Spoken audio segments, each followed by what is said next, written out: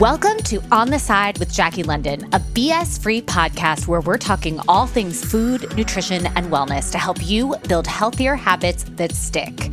As a registered dietitian, author, journalist, and former clinician turned content creator, I've heard and seen it all. Join me each week as I debunk diet myths, explore the latest wellness trends, and answer all of your pressing listener questions. Plus, we'll hear from a guest who will kick off each interview weekly with a soup to nuts rundown and, okay, sometimes analysis of what they're eating, cooking, ordering in, or where they're dining out, with tons of delicious ideas, lots of laughs, and plenty of pro tips in between.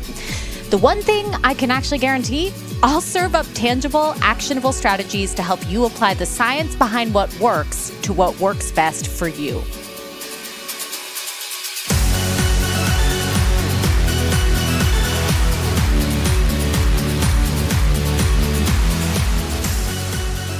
Hey guys, welcome back to another episode of On the Side. Today we have a killer interview for you. So I had the pleasure of interviewing Dr. Paul Goodman, who is a clinician, surgeon, and teacher. He's a board-certified ophthalmologist, originally from Washington, D.C., and attended University of Maryland, earning his bachelor's degree in microbiology, went on to complete his medical training at University of Maryland Medical School and residency at Georgetown. And he's got the craziest story. So pre-pandemic, Dr. Goodman was seeing patients, performing daily eye surgeries, saying things like forceps. Just kidding. Maybe he said that. I don't know. We didn't talk about it. But since eye surgeries are often more elective versus emergency surgery, he actually used this time to dive in on nutrition research and basically made this major career move by turning a passion project into a business with his colleague and now co-founder, Dr. Hubert Pham. Their company is called iNutrition MD, and it's at the forefront of the next generation of medical care. Just like a side hobby, just a sensible side hobby, went on to become a business that is geared to enhance conventional treatment for eye health through simple shifts in food and lifestyle. Basically, this is going to be the next generation of products in personalized healthcare. The idea is to prevent and even stop the progression of certain diseases through nutrition and food. So what many of us may not know, and it occurred to me as I was just kind of making notes to myself for the interview, is that I don't know that this is really at the forefront of everyone's mind on the topic of eye health, but healthy eyes is literally the vehicle, the window to healthy brains. I don't know that we talk about that quite as much as clinicians, both in research and in practice, but research really shows that even just mild vision loss over time can actually impair cognitive function and memory. And much of the research to date really shows this strong relationship between what you eat and basically your health above the neck, so your brain health. Ultimately, what we really got into and what Dr. Goodman's philosophy is that knowledge is power in nutrition more so than anything else. Basically, after each of the meal plans on the new program, you're given information to continue to apply the advice to your personal tastes, adapt them to your preferences, and see what's available to you to keep making informed food choices that work best for your lifestyle. So you guys can see why he sounds like my kind of guy. You're very welcome. We got into everything from the massive challenge that physicians in practice face when it comes to time and spending time with patients and getting information out. And of course, follow up on that time. We also talked about Paul's favorite current recipe, which is gazpacho, kind of a sneak attack little favorite go-to cold soup. Anyone else loving cold soup? I personally love gazpacho, but now I'm like salivating thinking about the gazpacho recipe that is actually on the website, and we're going to link it here in the show notes. This recipe specifically was developed by Paul's sister, Emily. Shout out. Hi, Emily. I love your gazpacho, I think. I'm going to love it when I make it. We also talk about what is missing from the training in medical school and how Paul wound up finding food and nutrition as this massive missing piece to helping his patients feel better sooner. I loved this conversation, and I'm so excited to share this interview and to share more info about Nutrition MD with all of you. And having worked in clinical nutrition, specifically with patients recovering from brain injury, we really had so much shop to talk. I've got to say that given all of the poor communication of applying science science to real life that we've all experienced at one point or another, but, especially over the last couple of months, I was that much more excited to chat with someone who's just down to earth, who puts things clearly and relatably and is practical, but also just like really amped up about the work he's doing now, which is just inspiring. So lots of insights, lots of tips, lots of fun laughs and conversation and recipes, of course. But I can't wait to hear what you guys think. I think this is a great one. So if you love it, of course, always 5-star reviews, please comment, but only nice comments. You know the drill. Appreciate you guys. And I will see you on the other side. Enjoy the interview. But first, let's get to a quick listener question. Okay, today's listener question is, what's your take on the keto diet? Benefits, risks? Okay, so first, what is the keto diet? It's a dietary approach in which 10% of your calories are coming from carbs, 70% or more of your calories are going to come from fat, and 20% are coming from protein. The idea is to induce ketosis, which is a metabolic state. It occurs about 24 to 48 hours after cutting out all carbs whatsoever. And essentially, it starts with extremely low carb or extremely low calorie diets because of the decrease in your body's insulin levels as a result of the extreme decrease in the amount that you're actually taking in. A lot of what happens with that massive decrease in insulin is related to water loss from your body's own muscle glycogen. You use your muscle's glycogen stores first for energy, which will provide about 3 kilograms of water per 1 kilogram of muscle, which sounds really technical, but really what that means is that that's why you're losing so much water weight initially, in the very initial phase of the diet. Okay, I want to make the point, most importantly, that this diet's been studied for pediatric seizure disorders and intervention for those who are refractory to seizure medication. I think that's critical to know because when people talk about there's so many studies on keto, or there's lots of studies on keto, there aren't for the sake of as an intervention for adults in making long-term sustainable weight loss or health-related shifts in their dietary approach and their lifestyle. Okay, so this is really a very limited area of research. Is the keto diet healthy? Not really. It limits the world's most nutrient-dense foods. It's low in carbs, fiber, minerals, B vitamins, antioxidants, potassium, magnesium, phytonutrients. Think about it. If the intended use of keto was originally as a part of a medical treatment, right? The idea of doing this long-term or in a sustainable way long-term for most adults who have plants at their disposal, who are able to include plant-derived foods in order to create an overall balanced and nutrient-dense and nourishing plate. That's why, cutting all of that good stuff out and subsisting on pepperoni might feel a little bit seemingly delicious and then ultimately a little bit challenging. So you are limiting nutrient-dense foods, critical to understand to why I'm not such a big fan of the keto diet in general. Okay, the side effects also, they're real. They're not a myth. Keto flu, keto breath. If you've ever sat next to someone who kind of smells like a rotting version of nail polish remover, nail polish remover, that's some keto breath. So it's pretty gross. There's also long-term complications, including bone loss, organ function abnormalities, micronutrient deficiencies, gastrointestinal problems. There's also appetite dysregulation and exhaustion. I think appetite dysregulation is an important one to anyone who might be considering trying a keto approach, simply because, in the initial phase of keto, your satiety hormones are increased and your hunger hormones are decreased. But what happens when you come off of the keto diet, right? So you have one saltine, you're off the keto diet. You wind up actually doing the reverse. Your appetite suppressing hormones increase significantly from your personal baseline, meaning that you're likely to feel hungrier than you did before you started. You're also exhausted because your body is essentially searching for sources you're stealing from your body's own stores in order to have energy that you need to function. And your body's going to prioritize giving glucose to your brain, to your vital organs. So you're going to feel generally lethargic. Does keto help you lose weight? Well, in the short term, it will because of that water weight, right? But in the longer term, the only real way that we know that keto could, in theory, work for you long term is if you were to stick with it and continue taking in fewer calories than you burn.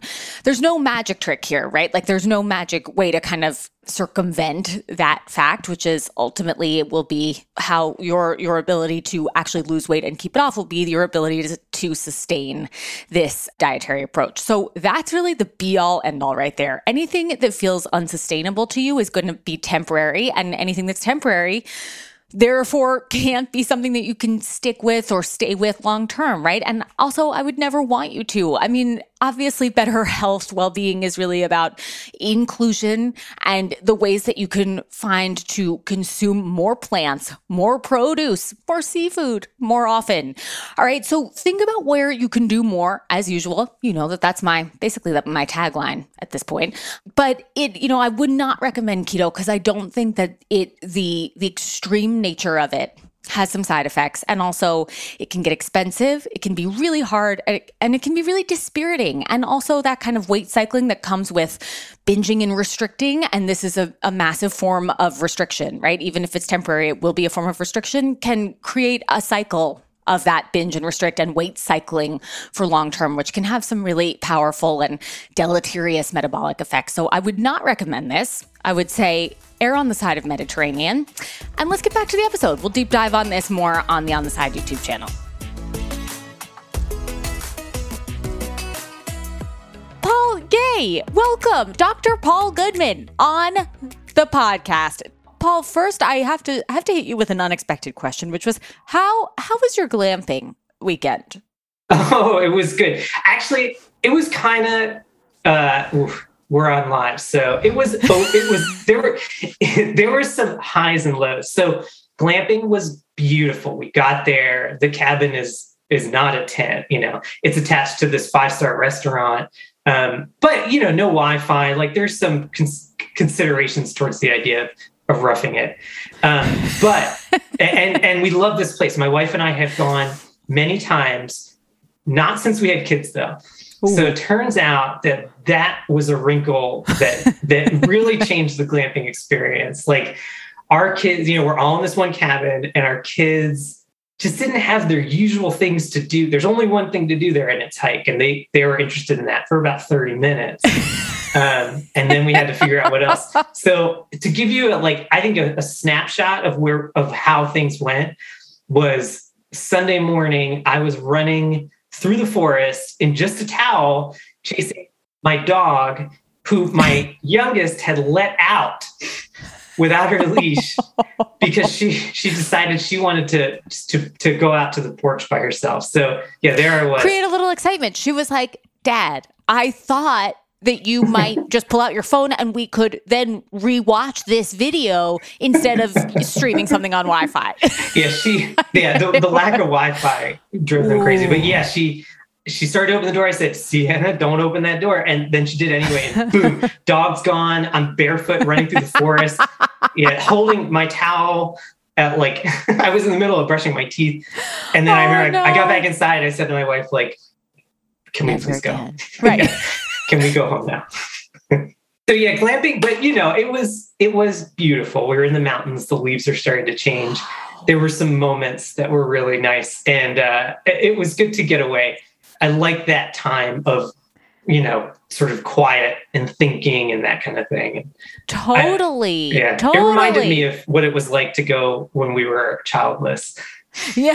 It had notes. It had those notes, but it was an unexpected. It sort of reminds me of the name of that TV show, Naked and Afraid. It's like the running through the woods with the towel, chasing right. And I was a priority one is my dog, whom I love to rescue. But 1B is not ending up running naked through the campsite. Right.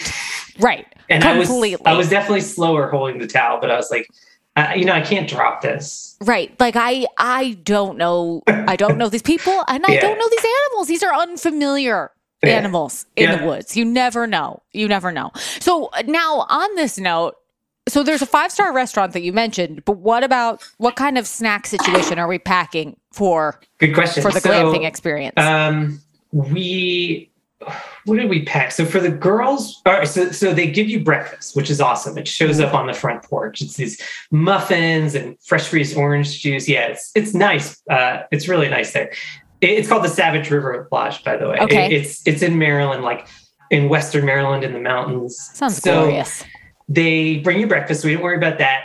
Our girls are extremely picky, and we wanted to have a real high success rate meal. So we brought peanut butter and crackers because we knew they'd eat it. And then my wife and I, high success rate. Yes, hard-boiled eggs and nuts like cashews was what we brought. Yeah, we just those are like easy to pack. I hate the packing process, so something we could just throw in there. And then we brought our own fruit just in case they didn't have. So we had a lot of that. And then dinner we didn't worry about because they have this nice restaurant that you can get food from. That sounds glorious. What about, like in my dream scenario, there would be this little mini mart on the property and you'd be like, amazing. I see you cashews and I raise you these salt and pepper pistachios kind of thing. Yeah. Like that way. Not really a bartering, but still. You could pick your own corn, I guess, but otherwise it's restaurant or nothing. I mean, for 2 days, like we obviously just overpacked. But I tend to err on the side of overpacking. I feel like that's what makes me feel safe.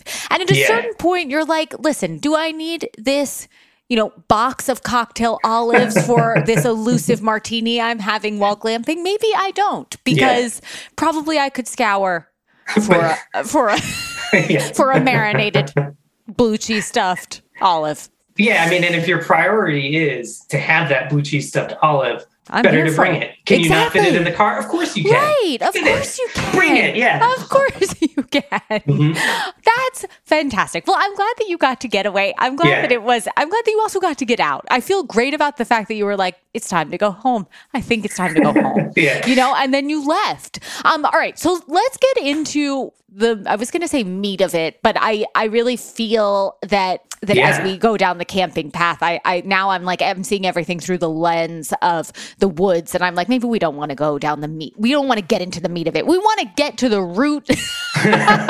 Very good. Yeah. We'll get to the root. We'll walk down the path. Get to the root of things. Exactly. We'll walk, we'll hike the path. Yeah. Tell us a little bit about your background and tell us where you are now. And then we'll get into our favorite little activity of a typical day of food. Sure. So in my background, I'm an ophthalmologist, so an eye surgeon. I am about 6 years out of training, or 7 almost. I went to University of Maryland for undergrad and med school, and then Georgetown for my training, my residency training, where we really learn how to do surgery and things like that. And then I just went right into practice in this area as an ophthalmologist, treating patients just outside of DC.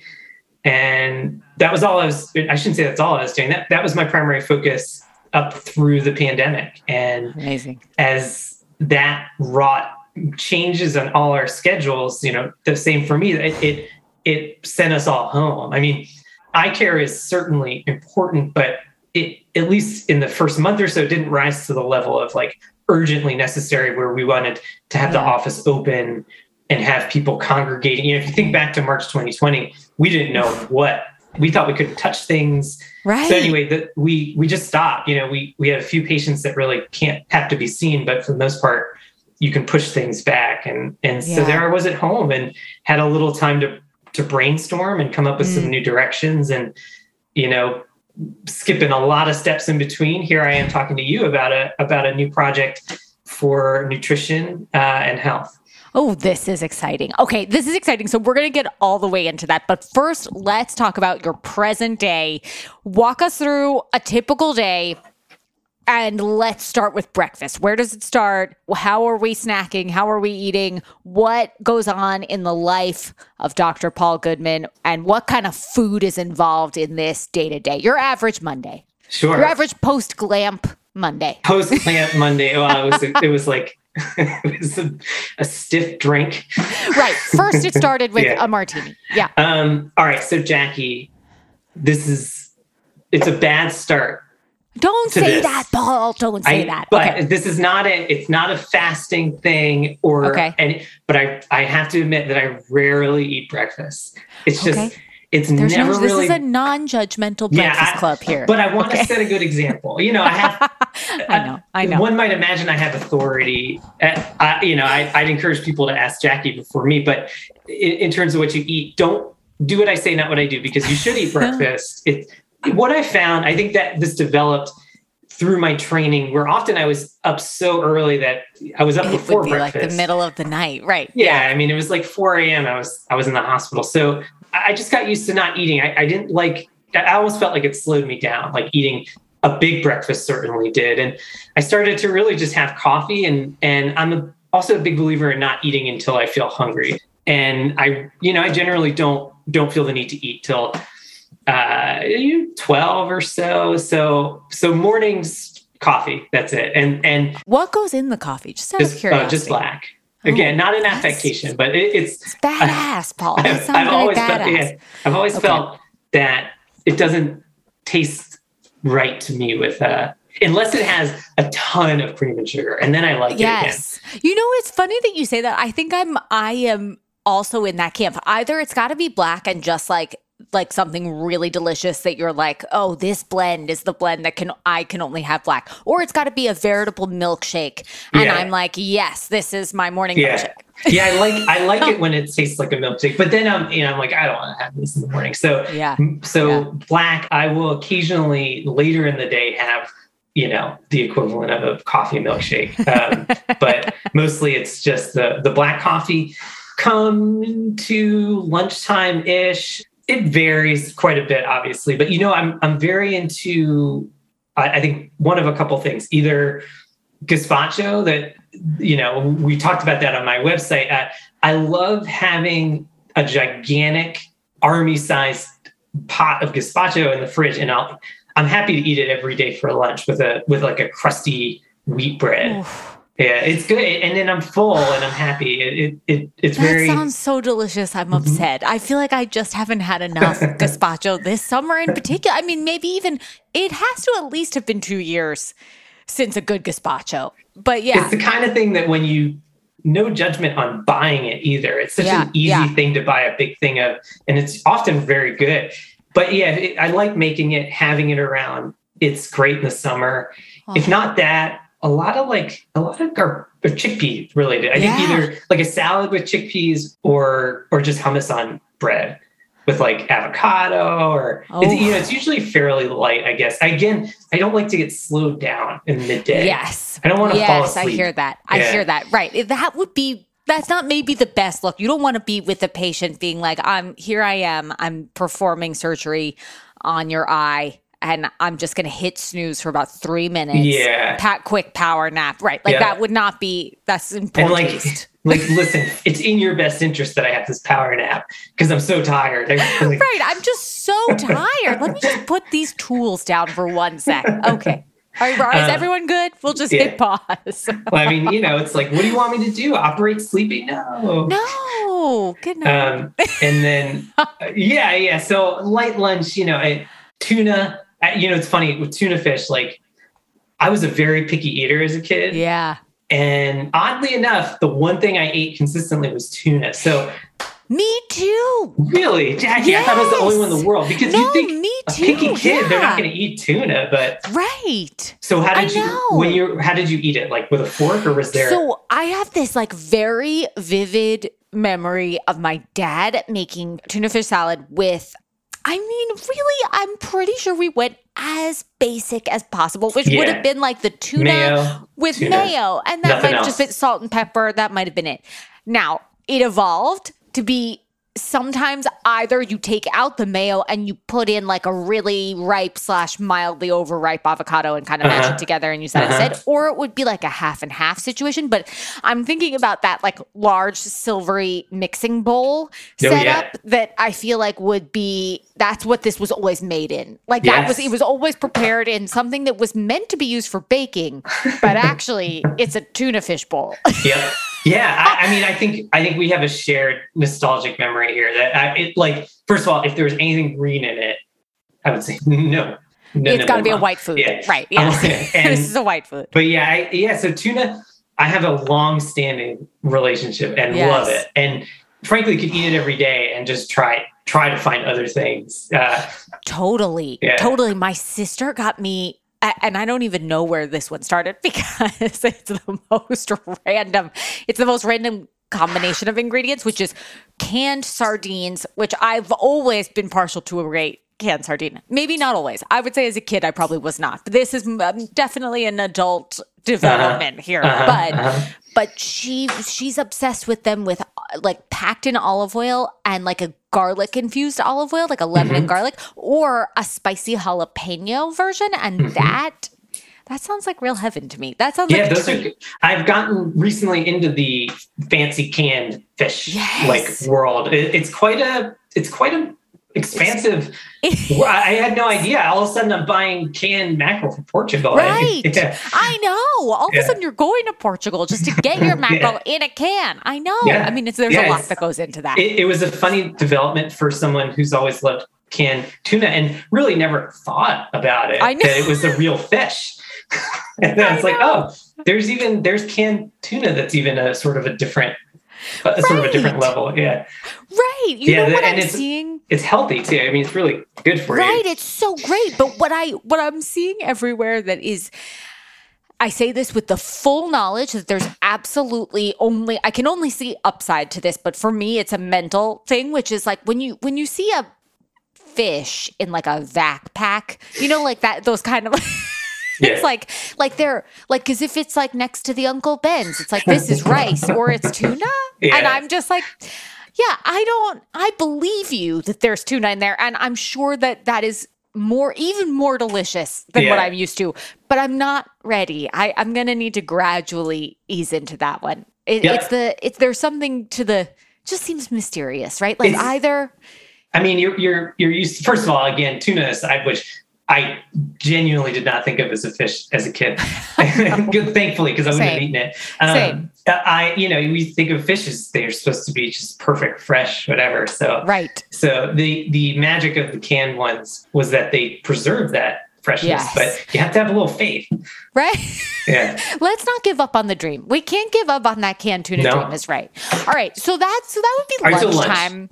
Yeah, that's probably covers it. I mean, there's some other examples, I'm sure, but that's probably 70% of my average sort of weekday workday. Yes. And then snacks, I don't get too creative with snacks. It's almost always just a handful of either almonds, cashews, peanuts. I just have those around. Oh, and sunflower seeds, roasted, unshelled. Ooh. Yeah, salted, which is, probably one of my bigger things to work on is salt consumption. I would have to disagree with this, Paul, because I feel like the little unknown truth about salt in that capacity, like on chips or on nuts or on sunflower seeds, is that although sunflower seeds can be a little stealthy, sunflower seeds can be like super high sodium for some reason, which I don't really understand, because nuts really have that surface salt. Yeah. So like you're still at that 140 or like 170 sometimes milligrams of sodium, which is technically kind of low sodium. It's sort of impressive. Like to get the salted version of a nut is like actually not costing you very much actual sodium contributed to your day. But now that I'm thinking about sunflower seeds, I feel like I'm sorry if you're talking surface area, they're little. Right. So the surface area to like internal, essentially I'm eating a handful of salt because they're so tiny. Just a little one. Just a very small one. Yeah. A pinch.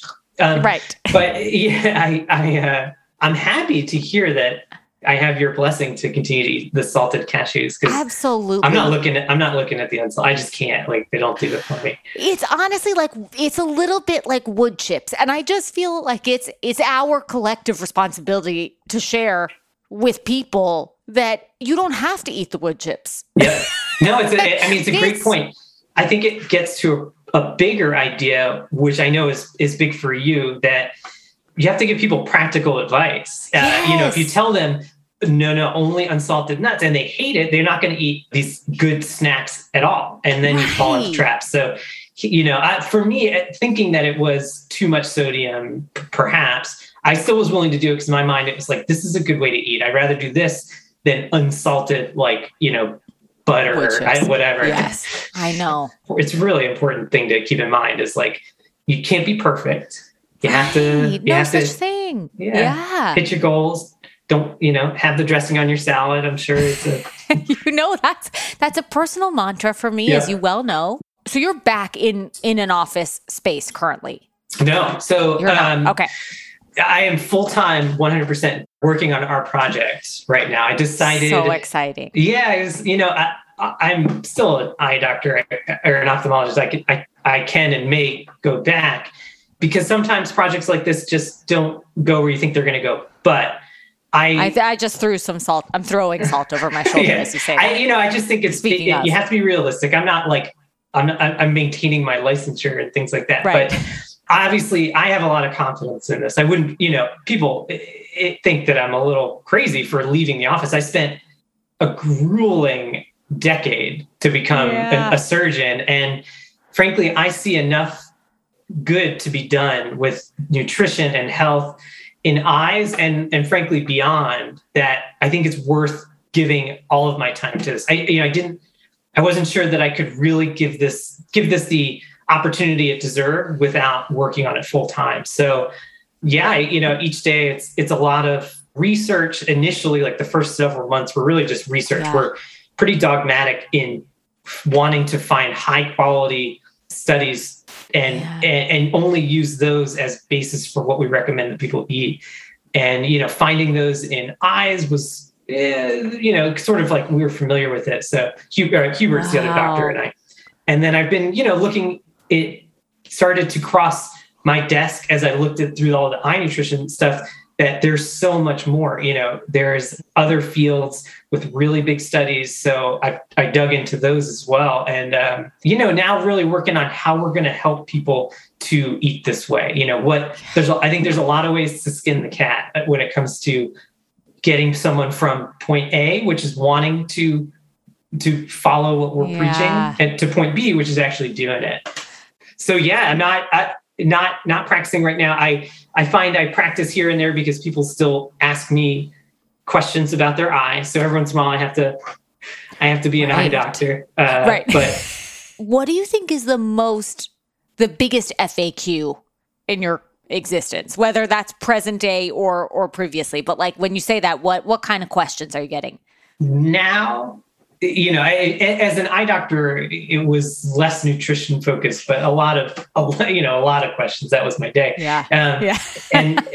And now I find people are very interested to know, like, what can this actually do for me? Some folks have a problem and they want to know if there's ways that they can eat to help that problem. I mean, we've connected with a lot of people on Facebook that have dry eye or macular degeneration. And their question is usually like, does this actually help? And, luckily the reason we're doing this is because the answer is yes. I think there's a lot of trepidation from people who know that there's a lot of bad information out there. There's a lot of supplements with claims that are not backed up by good science. Oh, I'm so excited about this convo topic.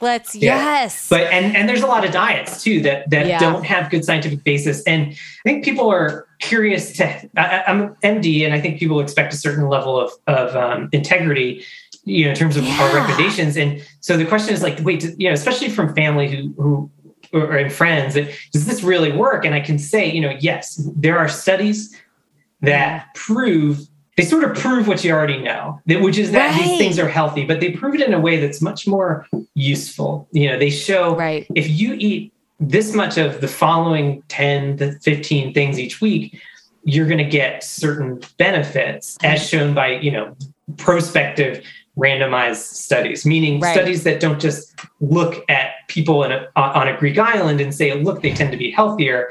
They instead take people and say, okay, 100 of you eat this way and 100 of you eat this way, and we're going to see who gets less dry eye.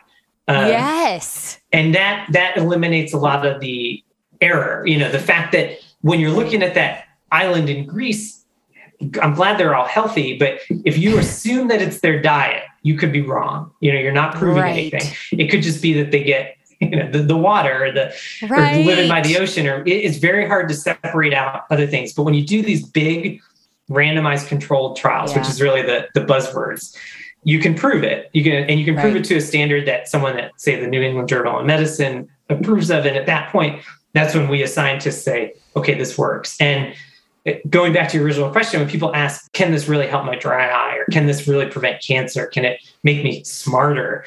And the fact that the answer is yes is surprising to them. But it's like, look, there's this huge study. It's in the New England Journal of Medicine, and it shows that people are, after 10 years of eating this way, their minds are the equivalent of someone who's 7.5 years younger than those who didn't eat this way, which is incredible.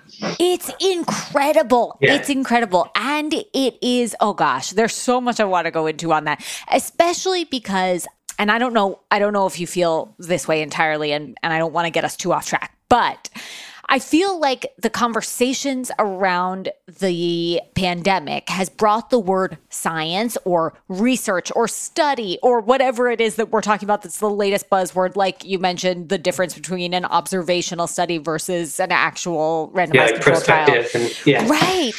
And I feel like, not to take this again too far in a different direction, but what's so interesting to me about that is that, first of all, thank God we're finally able to a little bit have this conversation a little bit more as a part of the general public area of knowledge, to be able to even think at all about what science is and what good research actually is, what it means and what it does for you.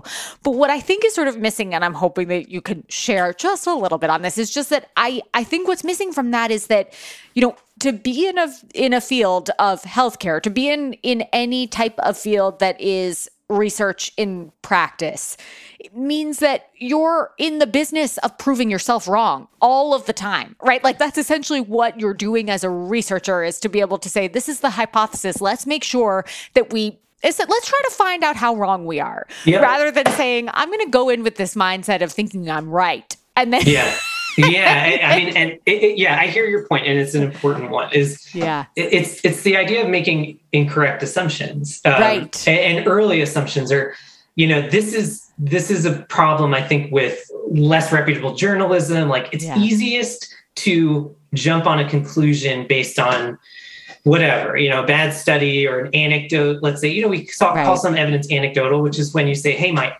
aunt always eats blueberries and her hair is not gray yet. And so, that's the lowest level, but people are happy to jump to conclusions.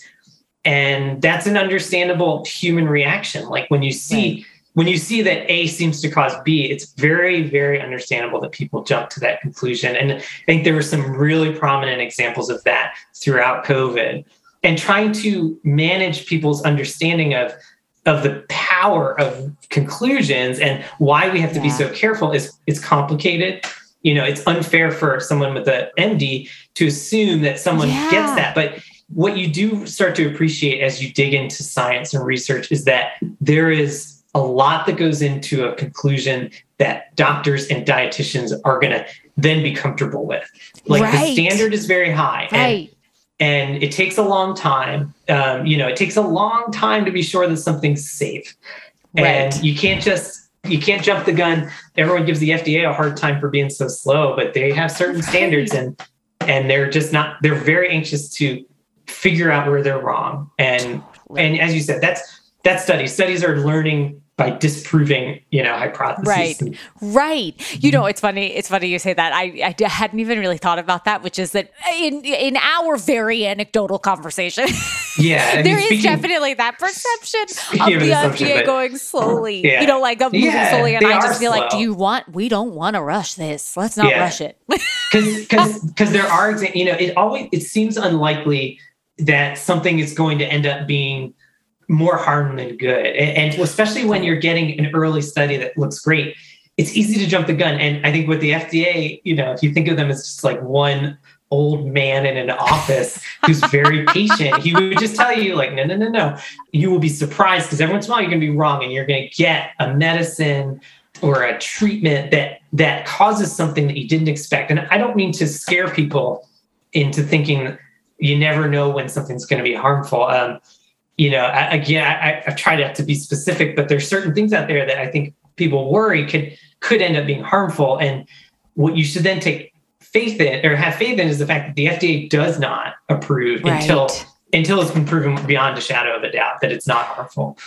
Right. I mean, what's amazing about that too is that the other component, obviously, and certainly in nutrition more specifically, is that I'm thinking back to something that you just said before about we can prove that X works for Y, right? Yeah. Like if we're trying to get to Y, we can prove that this works for that.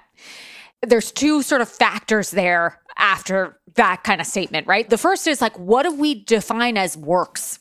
Right? Because like, what does it mean to work? Like if it works, and especially in the field of weight loss, for example, like when people say to me, does this work? Like a lot of the time I'm getting that question as it relates to, does this work to help me lose weight? And I'm like, well, yeah, I mean, it works for a couple days, for a week or so. Like define works. Like are we saying that, we want to be able to, lose 5 pounds in a week because all you lost was a ton of water weight? Yeah. Like, yes, that works on paper. Yeah. Does that work as in you just establish something that you can actually maintain and feel really good about and feel really energized by and also live your life and also have meals with loved ones that you want to spend time with and also do all of the other things that you want to do in a day without fainting? Yes. Right? Like there are certain things like, yes, that works. But it sort of depends on that definition, right? And then the other part of that is also like explaining or sharing with people or kind of like showing the kind of research in practice of sometimes even when it does work in the best possible way, because it's working for you personally, that may mean that the very parameters of any type of intervention really fit within your everyday lifestyle. Yeah. So then it's working for you, but it's also what you're bringing to something that you're trying to do. Do you feel like that's kind of going there? That's kind of on it. Okay. Yeah. I think nutrition it's really a special field, scientific field. It's funny. I didn't have much background in it prior to, I'd say, the last year and a half or so. In med school, we get a couple, maybe it's hard. This is like 15 years ago now, but I think I remember like a module, a couple of days where we broke up into small groups and worked with the nutritionist. I remember all of us wanting to have that be over with so we could get to the things that were actually going to be on our exam. And then it never comes up in your third and fourth year, which is in the hospital year. So med school, nothing gets a lot of screen time. Ophthalmology was a 2-day course, but once you're in the hospital, if it's not being reinforced, then it really is lost. So this idea of nutrition, it's in the back of our heads at best.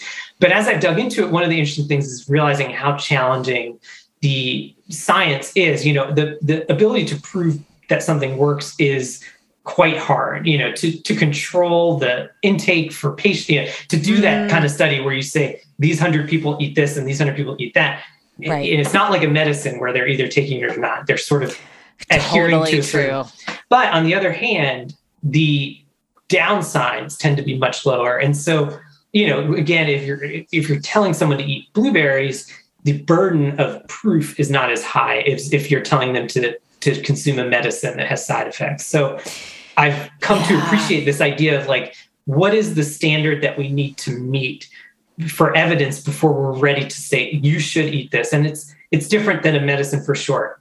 That being said, there is some really good evidence out there. I've been so pleased as I did my research to come across these huge studies. I think interest in this field is really blossoming. This idea of, especially what I'm interested in, which is this idea of food as medicine, the ability to use food to prevent or treat disease. Interestingly, I came across, it's an elective in med school. It's called culinary medicine. I mean, it's not a residency, I don't think so yet, but you can take classes in this in med school now. George Washington near me started it actually. And the guy who started it was a chef.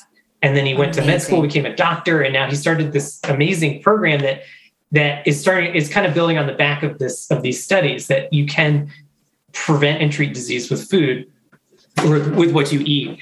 And so, we're very excited by all the findings, the potential in it. It's not that you didn't already know you should eat whole grains and more fish and things like that. But the fact that we sort of know how much you should eat in a given week of certain things and can tell people what the benefits are is a really powerful tool. And frankly, that's why I left my practice. I mean, it's a really big deal. I'm anxious to get the word out to people and to sell this idea to people that it's, it's sort of worth trying. I think everyone approaches their eating obviously differently. Some people don't think about it. Some are just anxious to lose weight. And what I want to change is the way people think about this, that, a lot of things, it's always restrictive. You shouldn't eat this, or you should. And he's speaking my language, people. Yes, and exactly. This is not less is more. This is more is more. More is more.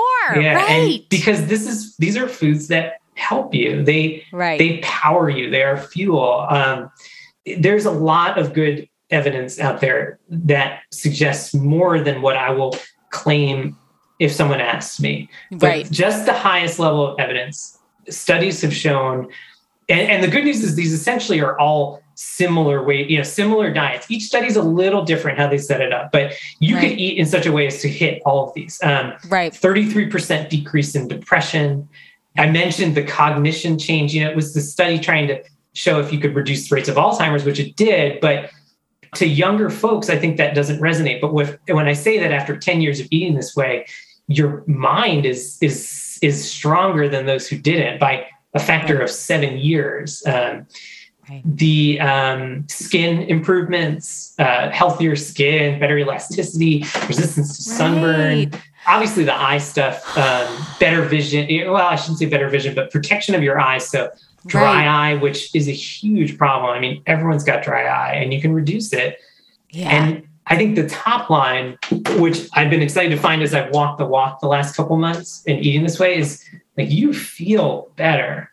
Right. And you do lose weight. That's the right. Yeah. I know. I mean, but becomes so much less a part of the conversation. Yeah. Right. It's like, it's more about the inclusiveness, the foods that are on the table, the ways that you're thinking about preparing meals.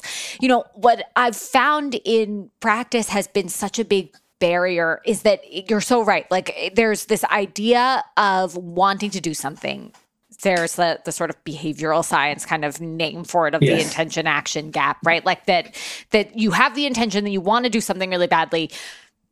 And then when it comes to actually doing it, real life actually gets in the way of what you wanted to do. And if you think about that in a different setting, I can't even tell you how many things I feel that way about. It so happens that food is not that for me. It's not that for you now because that's where we spend most of our time. That's what we spend most of our time doing and thinking about.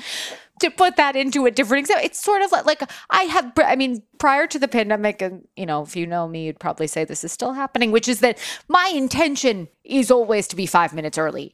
My reality is more like 15 minutes behind. I'm running about 15 minutes, right? But like the idea is that actually doing it takes so much work when it comes to like the setup, the preparation, everything that goes into it. But the reward of feeling like I made it. I did it, and I'm 5 minutes early, and I beat this person I was supposed to meet, or whatever it is that you're, and when it comes to the small shifts that we can make to kind of put this into practice, I think a big part of what stops us from getting to that real feeling of reward, like, oh, I feel amazing, and that was delicious, is the perception that it's not delicious, which is, incorrect. Which is everyone. So incorrect, everybody. And I don't want to derail you because this is really important, but I will just say I'm not precious about what I eat. In the past, I was happy to eat crap. I didn't mind. I would eat whatever I thought was good. And so I'm someone with a pretty unrefined palate historically, and I'm happy to eat these things. Like they are good. It's not, you don't have to pretend that you're enjoying these things. Like they are good. Right. I have this visual of like you chewing like a sad wilted lettuce leaf, it's going like yum. Right. This is every not day bad. just a barrel of dry lettuce and of spinach. No, it's good. Right. It's good food. I think your point is important, that people should understand that like this isn't juice cleanse where you're miserable. Right. Like you're actually eating what you want to the extent that you want. And anyhow, so keep going. Point number 2. Yeah, what stands in the way? I think number 2. So number 1 is the perception that it's not delicious or nourishing or fulfilling. And number 2 would be that in addition to that you can't live your life, or that you have to make some kind of grand change that is sort of like an Olympic sport, right? Like that it should be some sort of extreme form of torture in order to actually work for you specifically, you uniquely. Yes. It's not a life. It's not a full-time commitment. It's not, right? Yeah. There's ways to do it that actually are within the realities of your everyday. And there's also ways to do it that also just kind of take the guesswork out, that take a shortcut where you need it, that give you that kind of opportunity, is that simpler is better. So I'm glad you bring this up, this point 2, which is one of the founding principles of our company, which is the barrier. I hammer this home, that this barrier from A to B. Point A, I want to do this. Point B, I am doing it to the level that I should be that's dictated by like the studies and things like that. And everything we're working on is how we can help people to get from A to B. And, if you're listening and you want to do this, let me encourage you that you don't have to get all the way all at once. Yes. Start just, again, this is not a restrictive diet where you can either you do it and you lose weight or you don't. It can be done piecemeal. You're trying to incorporate these foods. But again, the reason I was ready to jump in 100% is that this, I think, will change the way people not just eat, but really think about food. Yes. And if you need to lose weight, it's really important that you lose weight. Like that is a big deal. But to be solely focused on that is undoubtedly a mistake, I think in both of our opinions. And 1,000%. Yeah. And so, what we want for you is to help you to incorporate these foods into your diet, starting with, our first product, which is going to be launching in the next couple of weeks, it's just a simple meal plan. It'll tell people what they should eat. This is specifically for macular degeneration. We're going to So this is so cool. So like this is a meal plan specific for people suffering from macular degeneration who are hoping to either prevent or stop any further damage. So tell us a little bit first for our listeners out there. Give us the little background on macular degeneration, why it matters, why we should care, and then what we're going to be eating on this meal plan. Absolutely. So macular degeneration is a leading cause of vision loss in the United States. It's prominent in the world too, and not a leader only because there's some other things that are not well taken care of in other countries. But here in the United States, it's a very, very common thing. And as an eye doctor, you'll see it multiple times each day. It's loss of your central vision. So it's actually a small area of vision that gets affected in this, but it's very important. As you talk, I'm like, let me just make sure. What you use to read or see faces or watch TV, it's all in the center. And that part of your eye, which is known as the macula, starts to just degrade over time. It's not totally understood why, but it appears to be related to chronic oxidative damage and probably inflammation, which, of course, when you're talking about nutrition, those are some high yield words. To your point, if every day sees a little macular degeneration in multiple people from multiple different sources, it's sort of like the broader scope for somebody in my line of work would be every day some sort of oxidative stress, chronic inflammation. Yes, absolutely. 100%. That's a really good point, that it's only the beginning in terms of what we're trying to achieve. But since we're eye doctors and we started this with macular degeneration in mind, it has grown beyond that. But our first product is focused on this idea that as the macula degenerates, you lose vision.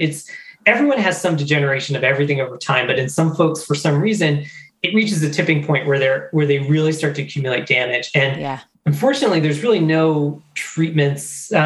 If we got into really real details about it, there are some treatments for some stages of this disease, but overall, it really doesn't have any treatments besides nutrition.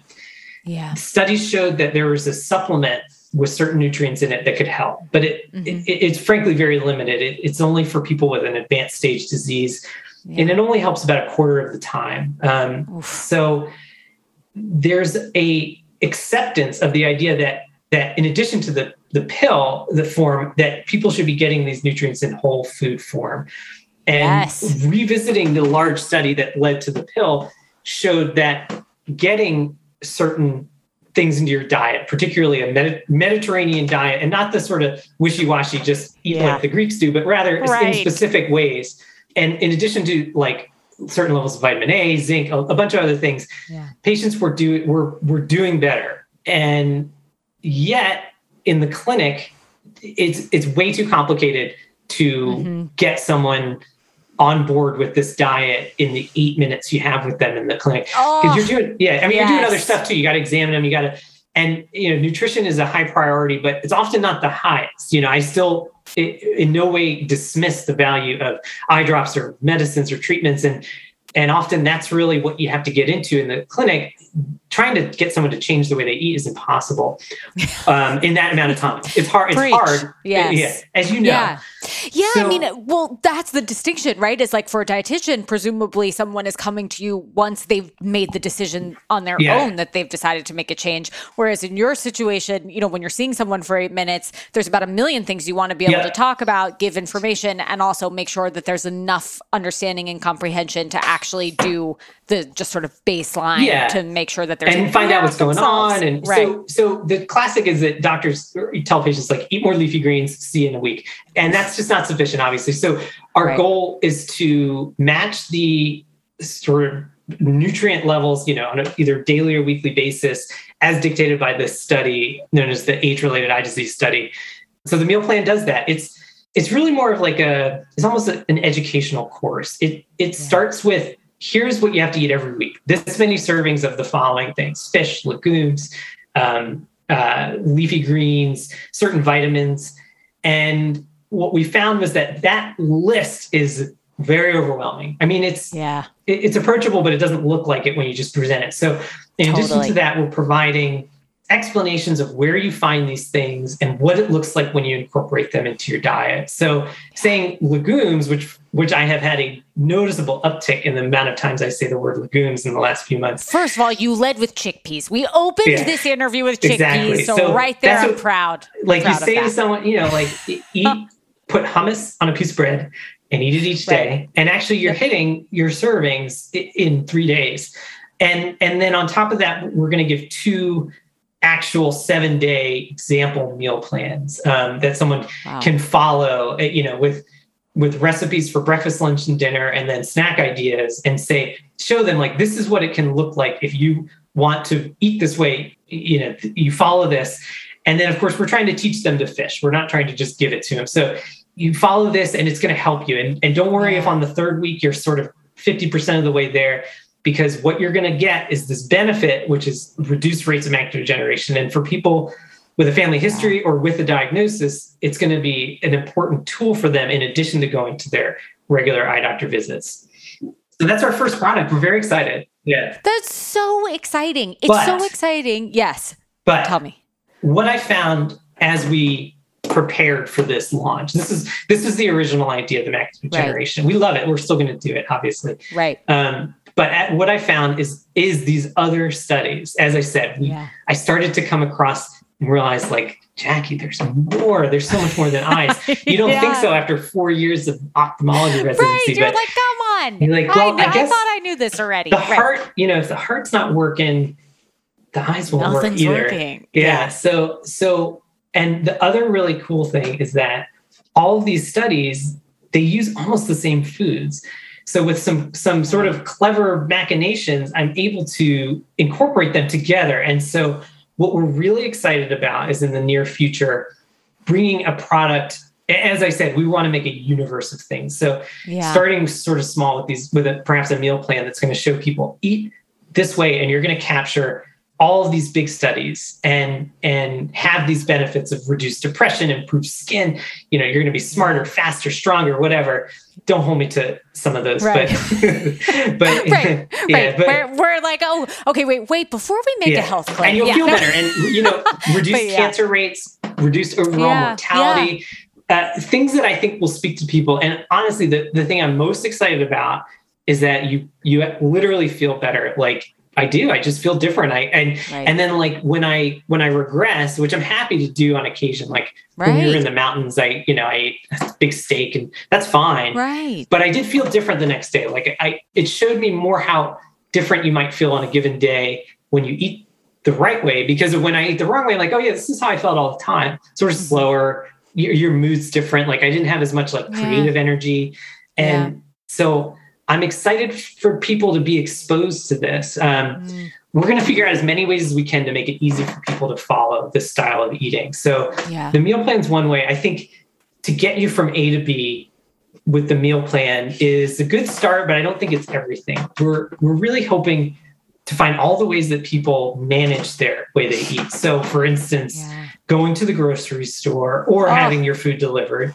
Totally. Meal delivery services or meal kits, all these things could be ways to help you if they show you like this is a meal that's, Nutrition MD approved, or it helps you to eat in the way that, our formula suggests.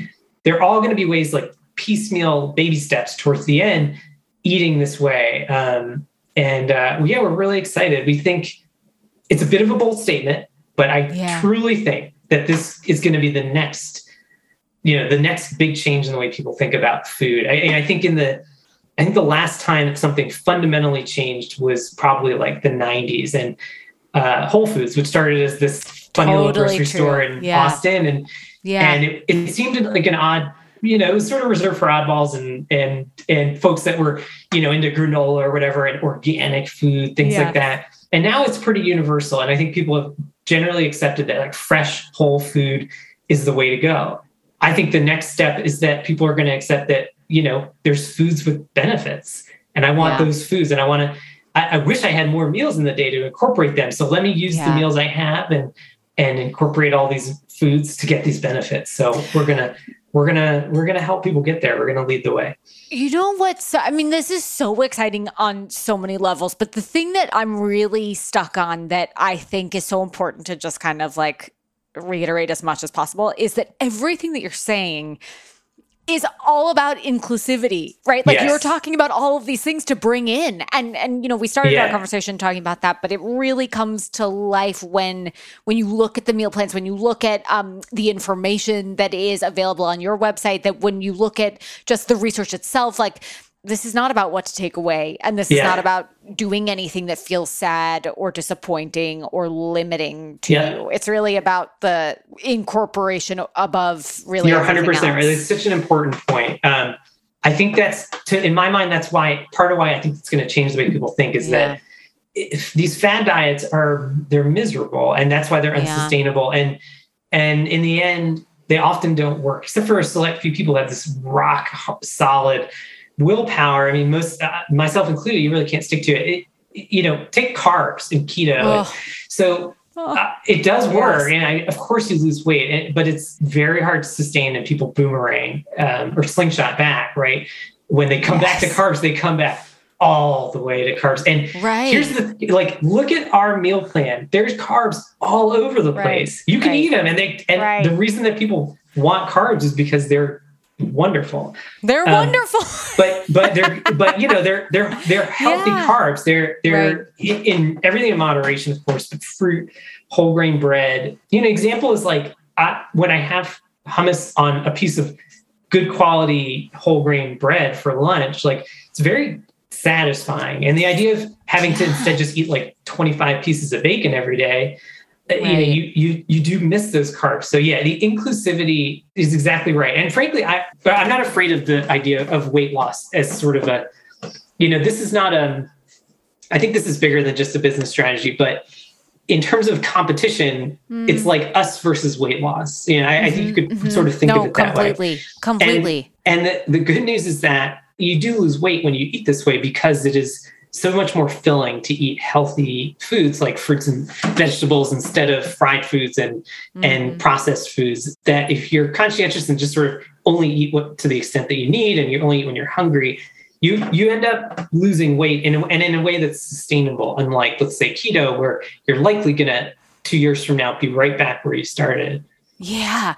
Yeah. You know, what's so interesting about that too is like there's almost like this dichotomy that you see on social media and in media in general, or just kind of like in the landscape of the way that people are talking about food as it relates to health now, which is that Yeah. like on one hand you have that weight loss conversation. On the other hand, or at least like that's sort of the perception, right? Like the outside perception is like either it's weight loss or it's full acceptance. Like I had another interview with someone. We were talking about the concept of body positivity, which I'm massively in favor of, with the caveat that accepting oneself does not mean that you are stuck, right? Like Yes. it doesn't mean that you have to say at all costs, I'm not changing anything now Yeah. because I've accepted myself, right? Like accepting yourself means also maybe you're accepting that you like blueberries, but you don't like strawberries, right? Like, Yeah. like it's sort of about the idea that like that phase of existence is just dynamic. It's self-care is a dynamic place. Like how we evolve and how we choose to live can always change. It can change from day to day, but we don't have to be stuck in one version of, you know, kind of pigeonholing ourselves into one version of ourselves in order to feel like we're doing something the right way, quote unquote, you know? But what's interesting about the concept of, you know, I was thinking about what you said about Whole Foods, which I think is such a perfect example and such an interesting one, is that I should say before I say anything else is that what you're doing with Nutrition MD is so the opposite in a way, in a much more positive way, which is that there is this health halo around a lot of things, including I remember when Whole Foods first opened in the town that I went to college in Evanston.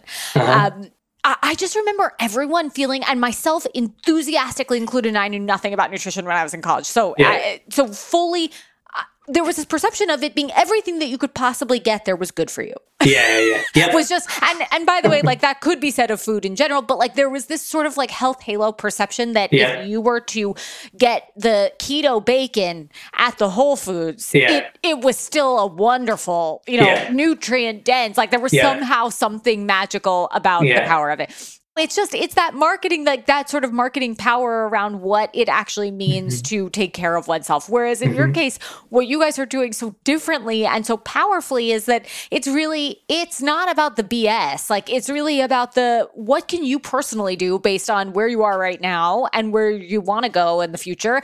And also something else that you touched on about the steak reference over the weekend of what you were saying over the weekend is that it's really not just about where you want to be in this elusive future that you haven't seen yet. And it's not about weight either necessarily. It's about actually, what am I doing 2 hours from now? You know, like it's really to that point of where we started our conversation about seeing patients. It's like, but I need to be able to stay awake to see my patient.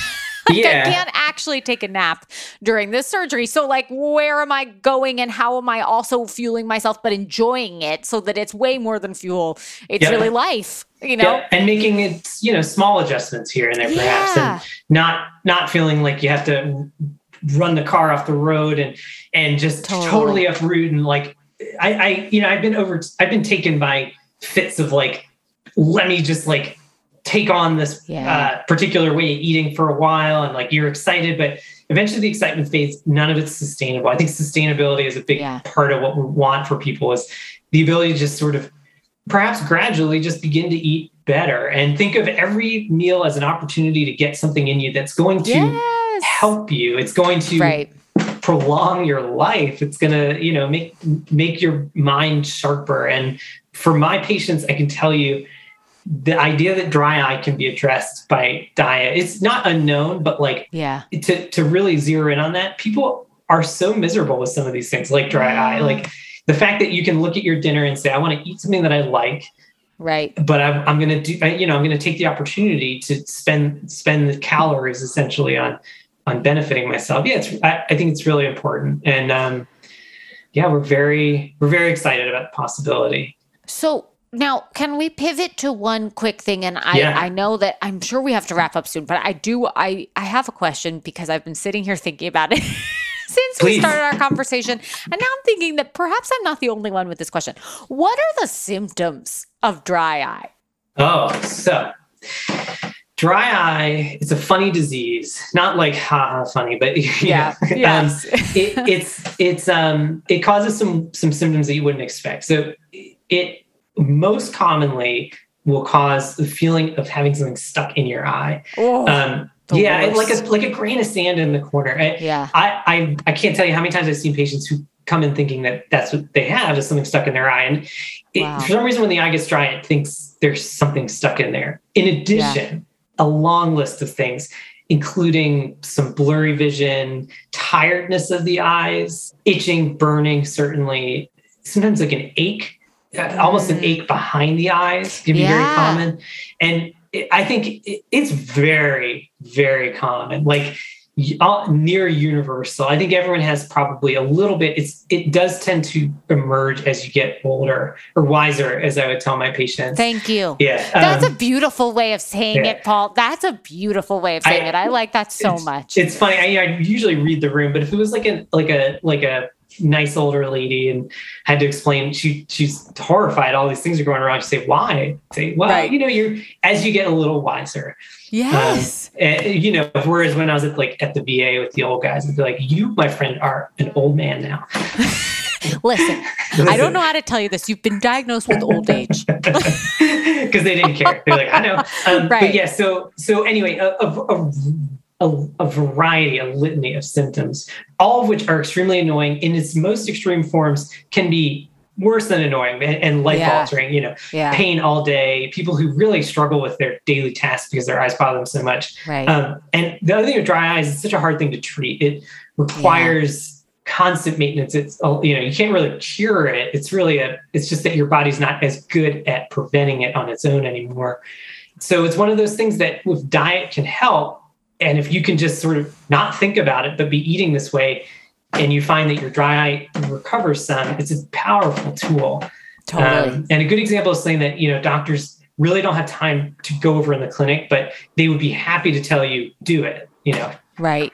If you ask them, they'd say, yeah, I mean, they'll for sure encourage it, even if they can't get you from A to B because they didn't have the luxury of dropping out of their practice for a few months. But, that's what I'm here for is to help folks, dry eye, among, as we said, many other things. Yeah.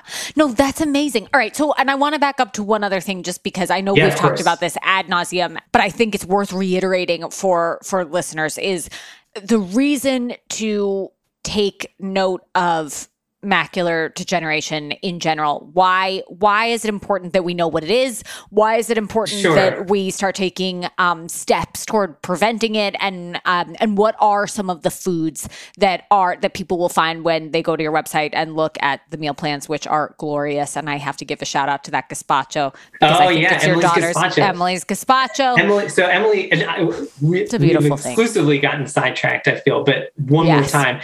Emily's my sister, who's a fantastic cook and very healthy. And she's been making this gazpacho, which also comes from my mom, who still makes it, but Emily sort of refined it. She makes a big pot of it, and she lives out in Greenwich in Connecticut. And she goes to all of her friends and neighbors and brings them a little bit. And it's like famous amongst her crew. They love Emily's gazpacho. And so I finally asked her, I was like, having started this company, it'd be awesome if I could get the secret recipe. Thank you. Which will, of course, not be secret anymore. And she was generous enough to give it. So if someone's going to eat gazpacho, whatever makes them happy, they should, but this one happens to be very umami heavy. So Worcester and... I saw the ingredients online. Yeah, it's a little unusual. My mouth started watering. All you had to say, you had me at Frank's Red Hot. Okay, Emily, if you're listening, you had me at Frank's Red Hot.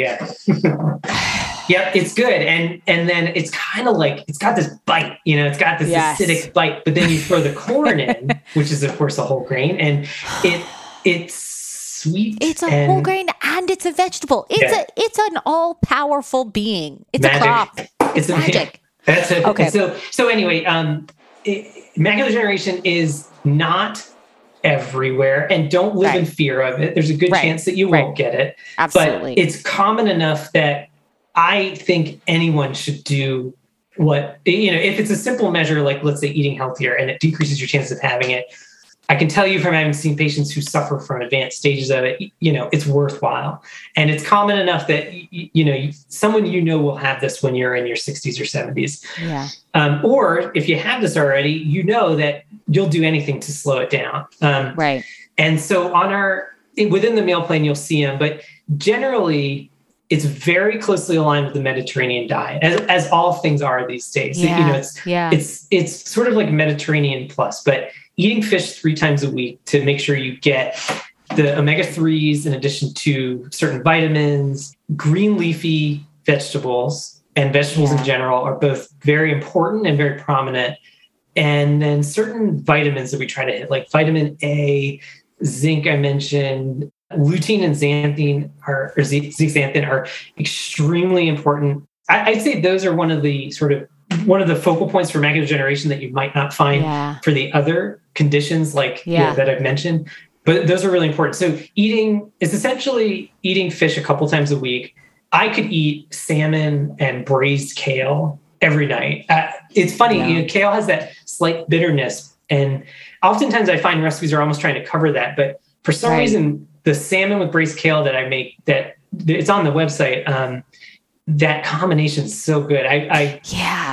Oh my gosh. I had multiple different versions of salmon this weekend that I felt like I was like, what can't this fish do? I know. Nothing. I eat it uncooked on rice. I eat it, seared. It's just broiled. Delicious. It's funny with salmon that I often will hear people say, I like fish, but not salmon. That's the one fish I don't like. And I know. I think people tend to overcook it. Yes, 100%. So 100%. That's why I say I'm a salmon truther. I'll tell people go to my website and on the salmon with braised kale, I give you have to have a meat thermometer, but I give very specific instructions of how to not overcook it and just try that and see if it doesn't change your mind a little. But so salmon, some non-fatty fish too. You can sort of mix and match, like fatty fish once or twice a week and something like swordfish or halibut. A lot of tofu. I mean, I know people don't always love tofu, but I think there's ways to eat it that it's totally inoffensive and in fact quite good. But you don't have it's not necessary. I love the word inoffensive as it relates to tofu. It feels like some folks are really like, it's not offensive. Tofu, I'm out. Right.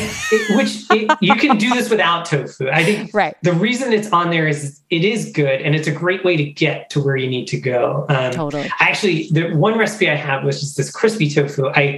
I do the recipes myself. That's what I eat for dinner now. We never got to that. Amazing. But my poor wife is the guinea pig, and so she's like, this one, not a winner. There is a cutting room floor. I assure you, there's a lot that don't make the cut. But so the crispy tofu with pickled vegetables, I think it's listed as. I was determined to. One of my favorite foods is a fried chicken sandwich with pickles. Ooh, yeah. What kind of pickle? That's important. Dill. Like little dill slices. Yeah. For that. I mean, sweet ones have their place rarely, I suppose. They do. But they have they're a snacking delight, but they're not necessarily for fried chicken. I hear that. It's meant to be pickled dill. And so anyway, I was like, I'm going to recreate those flavors with tofu. I know I can do it. I had to make that so many times to get it right. And again, this is a good example of my poor wife being and finally on the last time it was good. So I bring this up as an example of this it really tastes good. It's fried, but in a healthy way. It's not deep fried. It's olive oil. And then the pickled vegetables and the crunch. And it's just a great combo. And I think you could make a tofu believer out of the staunchest, you could ride in on your steer and say, no, I only eat steaks. And say, no, just try this. No, right. We can make a tofu. This sandwich can make a tofu believer out of the reddest, out of anyone. The reddest, neatest American. Yeah, exactly. Tofu fish. Chicken is fine. It's essentially, according to these studies, ad libitum. So you can eat chicken. It's not, but it's also the interesting thing with the ad libitum, which is for your listeners, meaning as much as you want. Yeah. When you fill all of your meals with these great things, you end up not having that much room for chicken. But a night or two, usually a night or two with chicken. And then for lunch, it's what I like to do, which is like hummus on toast, salads, trying to get leafy greens every day. And then breakfast, I generally will recommend like some fruit at breakfast because you're trying to get the fruit in anyway. As well as maybe yogurt parfait, or you want eggs each week as well. They've been shown independently to be helpful for macular degeneration. So, about 6 eggs per week, which I could eat eggs for every meal. And I think that's great. I could too. And then you put it all together, you get the full week. And one of the things we'll point out is that like our 7-day meal plan it's every single meal has its own recipe. And that's meant to give people as many recipes to work with going forward. However, in practice, like I don't cook every single meal. Now I do because it's almost like my job. But for lunch, as I said, I'll buy a thing of gazpacho or make it and eat it every day. And we point out ways that you can sort of, leftovers are really useful. It doesn't have to be complicated. It doesn't have to be complicated. That's such a perfect ending spot. I feel like that's the whole message of everything that we've been talking about. It doesn't have to be complicated. Yeah, but follow Jackie and I. We feel really good about this. We're pioneers. It was a major conversion in the way I thought about food as I researched this. And I think I'm really a regular guy when it came to eating before, like the bad habits from residency, and that kind of thing. And I think if people are exposed to both the experience of eating this way and also the data behind it, they'll be converted too. Yes. I mean, I think what's so amazing about Nutrition MD is that practicality, but also the real research and practice and the appreciation above all else of the inclusivity component, which I just think can't be stated enough. Good. Inclusivity and simplicity. Okay, so Paul, where can everybody find you? Where can we learn more? Where do we go? What's our big resource to get to that we must get to find out more? Our main spot is our Facebook page. It's iNutrition MD. As we grow, we'll probably shift over to just plain old Nutrition MD as we've been talking about.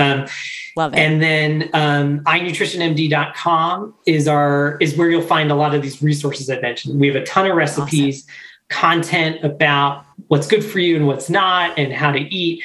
And then soon enough, you'll be able to sign up for our meal plans there. But the Facebook page and group, I would recommend first. We are very involved there. So if you have questions, we love to chat and respond. We do live talks, about once a week, and join there, and we'll keep you updated. And as things come out, we'll show them to you. Amazing. Paul, thank you so much for taking the time today. Yeah. This was such a joy. Thank you for being here. Absolutely. Thank you so much for having me. I'm so excited to get the word out on this. And so I appreciate the opportunity.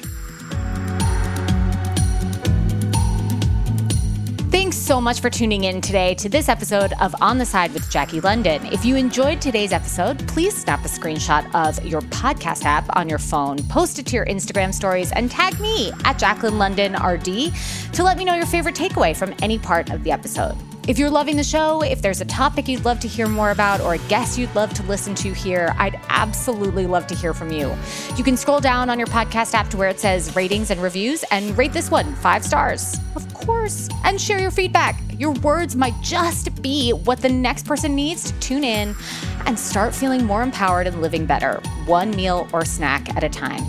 Of course, be sure to follow On the Side wherever you get your podcasts to ensure you won't miss out on any episodes. And remember to check us out. Check out the Q&A deep dive on the On the Side YouTube channel. This show is produced and edited by Elizabeth Evans Media Productions. I'm your host and executive producer, Jacqueline London. Keep in mind that any advice provided on this podcast is based off of my clinical judgment and application of research and practice as a registered dietitian, and it should not take the place of medical advice from your own personal physician. Until next time, cheers.